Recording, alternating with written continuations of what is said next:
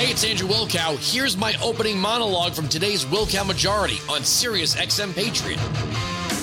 Biden is putting in place a new rule that would literally penalize you for having a good credit score. This is insane. I'm not surprised, though. This is equity, right? This is comfort the afflicted and afflict the comfortable. If you paid back your student loan, F you. If you were responsible with credit and you're trying to buy a home, F you. Oh, you're a female athlete? F you. Oh, you immigrated to this country legally? You did everything right? F you.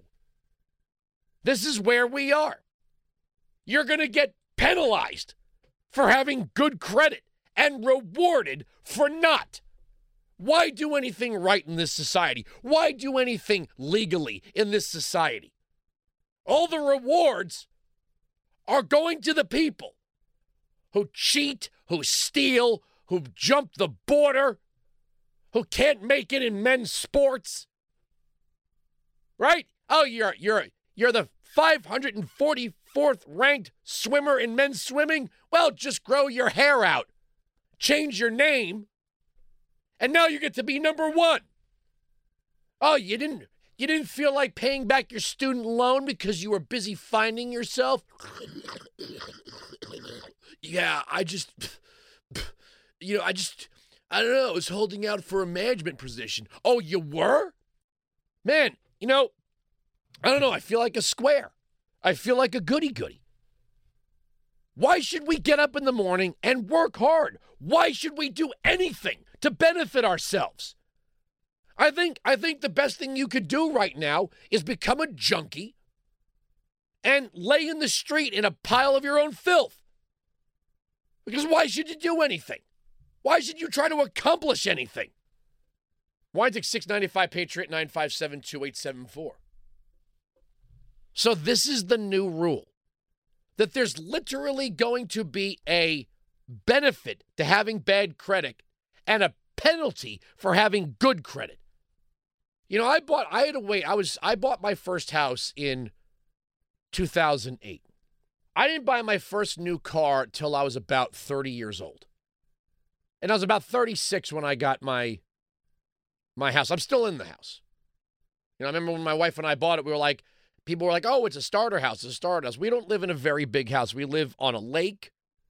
I mean, it's not a teeny tiny house, but it's certainly not, it's not a mansion by any stretch of the imagination.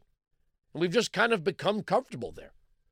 But, my wife and I, we saved. I went 7 years without a vacation. And I don't mean taking time off of work. I mean getting on a plane and going somewhere. We didn't have brand new cars. I mean, as a matter of fact, until we had our first child, my wife was driving a 1998 Volkswagen Beetle. We were responsible. Our eye on the prize was having the down payment to buy a home, which is the story of millions of Americans. That if you want something, sometimes you have to defer your satisfaction. This is a lesson I'm teaching my oldest daughter right now. She's 13 years old. We got her the teenage, debit card bank account. She's been saving money that she's been earning, and I remember I told her, I said, if you save X amount of dollars, Daddy will match it. So I was like, be responsible with your money, and she did. And she's been earning money, saving money, learning the value of a dollar. This is a lesson my father taught me. My father, before he was a small business owner, was an accountant. And my dad was a minutia guy. I'm not a minutia guy. I'm a big picture guy. I'll never forget, I was at the last rock station I worked at, and I was bouncing back and forth between WABC and Radio 104 in Hartford, and my dad called the hotline. He's like, did you pay your insurance bill? I'm like, what? I don't know. He's like, well, it's due. You have to pay your insurance. And I don't know why my dad knew when my insurance was due, but he knew, and he was calling me in the middle of my workday to, bug me about it. because my dad was a you pay the bill on time guy. My dad enjoyed reading a prospectus if he was making an investment. Like he enjoyed charts and graphs and numbers, and he lived for that crap. My big focus was on my radio career. And if it meant I paid a late fee on my auto insurance bill or whatever it was, there was some things that, I was not detail-oriented at that time. But that was my dad's life lesson. The value of a dollar. Being responsible. My dad had this weird thing. He paid for everything with cash. Because he used to say it means something when you count out that money. Right? He used to say a credit card's not magic money. You got to count it out. Now, not, when he bought a car. And even then, he would go to the auto auction. And he'd bring his checkbook. He didn't like car payments.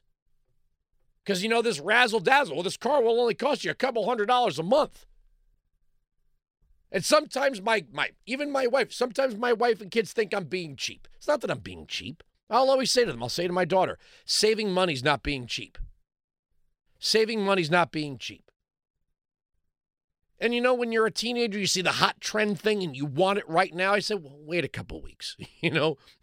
Wait a couple weeks, there'll be a sale. But I got to have it now. Wait a couple weeks, there'll be a sale.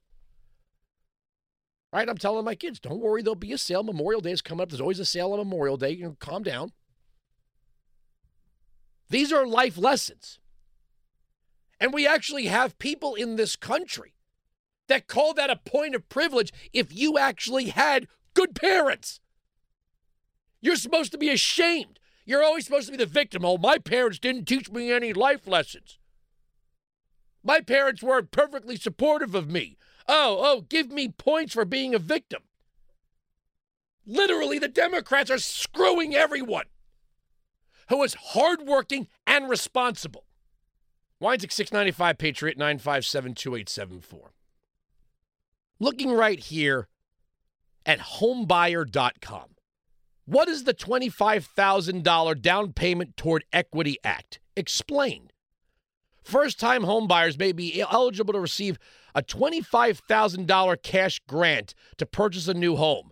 The down payment toward Equity Act fulfills a campaign promise from the Biden administration to give Americans down payment assistance for purchasing quality housing. Whenever the word government uses the word quality, your sensor should go off. First introduced in 2021, the White House reaffirmed the cash grant program in President Biden's 2024 fiscal year budget proposal. This article simplifies the down payment toward Equity Act. We show which first-time buyers qualify for the cash grant and how you can claim it and when to expect the breakthrough bill to be available. It says, what is the program's current status? As of April 20th, 2023, the $25,000 first-time homebuyer grant remains a bill. Homebuyer.com maintains a page, blah, blah, blah, blah, blah. Maxine Waters authored the House version of the bill, which has 64 co-sponsors. Senator Raphael Warnock authored the Senate version of the bill, which has 6 co-sponsors. The bill's time, okay. This is just an explainer. I actually just grabbed this before I came on the program. The down payment toward Equity Act provides eligible first-time home buyers up to $25,000 for cash for a down payment on a home, closing costs on a mortgage, interest rate reductions via discount points, and other home purchase expenses. So basically, we're creating another giveaway program, but we're actually penalizing people who have good credit with a fee, a tax. Headline, Fortune. Credit scoring is pseudoscience, and it perpetuates the consequences of slavery and segregation. Oh. After decades of unchecked influence creep, credit scores, a pseudoscientific amalgam of risk factors calculated by a handful of private companies, now impact virtually every aspect of modern life, often for the worse. These OPEC three-digit scales were conceived as a race-neutral, data-driven measurement of a person's credit worthiness. Today, it's the financial fingerprint used by lenders to assess the risk of default by employers to evaluate the reliability of job applicants, by landlords to screen tenants, and by insurers and utilities to set rates. Your credit score is the shadow you never asked for and can't outrun. However, the algorithms and underlying data that is fed to them have been corrupted by generations of systemic oppression and financial exclusion of people of color. Instead of removing race from lending, credit scores have become a direct proxy for it. 60 years after the federal government barred lenders from denying credit based on a person's race or where they live, America's homeownership gap remains virtually untouched. Why? Our broken credit scoring system excludes and punishes people of color. Well, why don't we do this? Let's stop telling people to put their race down on every single application for something. Who created that one? Huh? Who created that one? In our race-obsessed society and culture, we demand, tell me what you are. And that was sold as a benefit. Well, if we've got a good quota system here, if you're black or Hispanic or biracial or whatever it is, you might get a leg up. How would these credit scoring companies know who they're dealing with? And are you telling me that black people with good credit are somehow getting a bad credit score because they're black? This is idiotic. It's idiotic. But of course, it has something to do with slavery. It has nothing to do with slavery. You know, for a bunch of people on the left who want a record of everything you say online, and they want to use it to cancel you whenever they get a chance. When you take out a credit card, let's say, you're making an agreement to borrow somebody else's money. See, credit is not a right, and it is not supplemental income. I mean that's how the Democrats view it. The assumption of credit is that you are buying something today that you don't have enough money for currently. So you will make payments with a fee of interest for the service of using the money. That's what credit is, whether you're a business, an individual, or even the government, right? We have a debt, $31.5 trillion. There is a service fee for that, whether it's from foreign governments or private lenders or bondholders or whoever it is. Stop me when I say something inaccurate. When I say the arguments on this radio program cannot be broken, all I ask is that you show me, you demonstrate, you point out where I've been factually inaccurate. I'm not giving you my opinion here. I'm telling you what is. That's what credit is. Now, maybe through wokeness and, equity and all these other nonsensical terms, the government is turning the system of credit, which assumes that you're going to pay it back, and before somebody lends you the money, they want to see if you are a good risk. That's a credit score. So if you've got a credit card that you've been delinquent on payments for months at a time, or you've defaulted on loans, or you don't pay your student loan back or your car payment or whatever it is, well, that's going to paint a picture of your use of credit. And if your use of credit is bad, you might be a risk not worth taking. And if you are going to be a risk worth taking, it might cost more for you to borrow the money. In other words, to weigh against the risk, the fee that you use. This is now being labeled racist. How is it racist? What is racist about that? Nothing is racist about that. And if you're going to say, well, people of color use credit differently, how so? How so? Explain to me.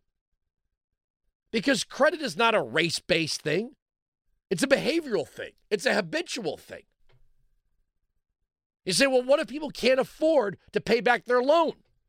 That's why they have bad credit scores. Well, then, damn, by all means, give them even more money that they won't pay back. Part of this, the left in this country is in complete denial that some people are not good at these things.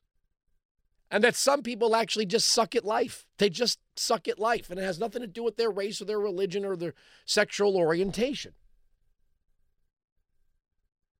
If you're a bank and people put money in their accounts, knowing full well that the interest that they're going to get on those accounts is going to be predicated on the bank making loans, would any of you, if it was your, how many of you would lend money? Let me ask you something. If this is about a race thing, I'd like to speak to someone who's not white, who, if they were running a lending institution, would give money to people they know aren't going to pay it back. Or they would lend money to people without any background information on them. Well, hi there, Joe. Here's a bunch of money. Pay it back whenever. That's not how this works. Weinzig 695, Patriot 957-2874. We're going to get into this issue of the IRS agent who's now seeking whistleblower protections as it relates to the Hunter Biden probe being mishandled. And I don't think the media, if this person has evidence that they were being told to stand down in the face of evidence that Hunter Biden was illegally selling access to his father and profiting from it, I mean, whoever this person is, they might disappear. You know, Jeffrey Epstein didn't hang himself. Weinzig 695, Patriot 957-2874. We are right, they are wrong. That's the end of the story. The arguments on this radio program cannot be broken. Sirius XM Patriot. You can join me live on the Wilkow Majority, Monday to Friday, noon to 3 East, 9 to noon West, on Sirius XM Patriot, channel 125.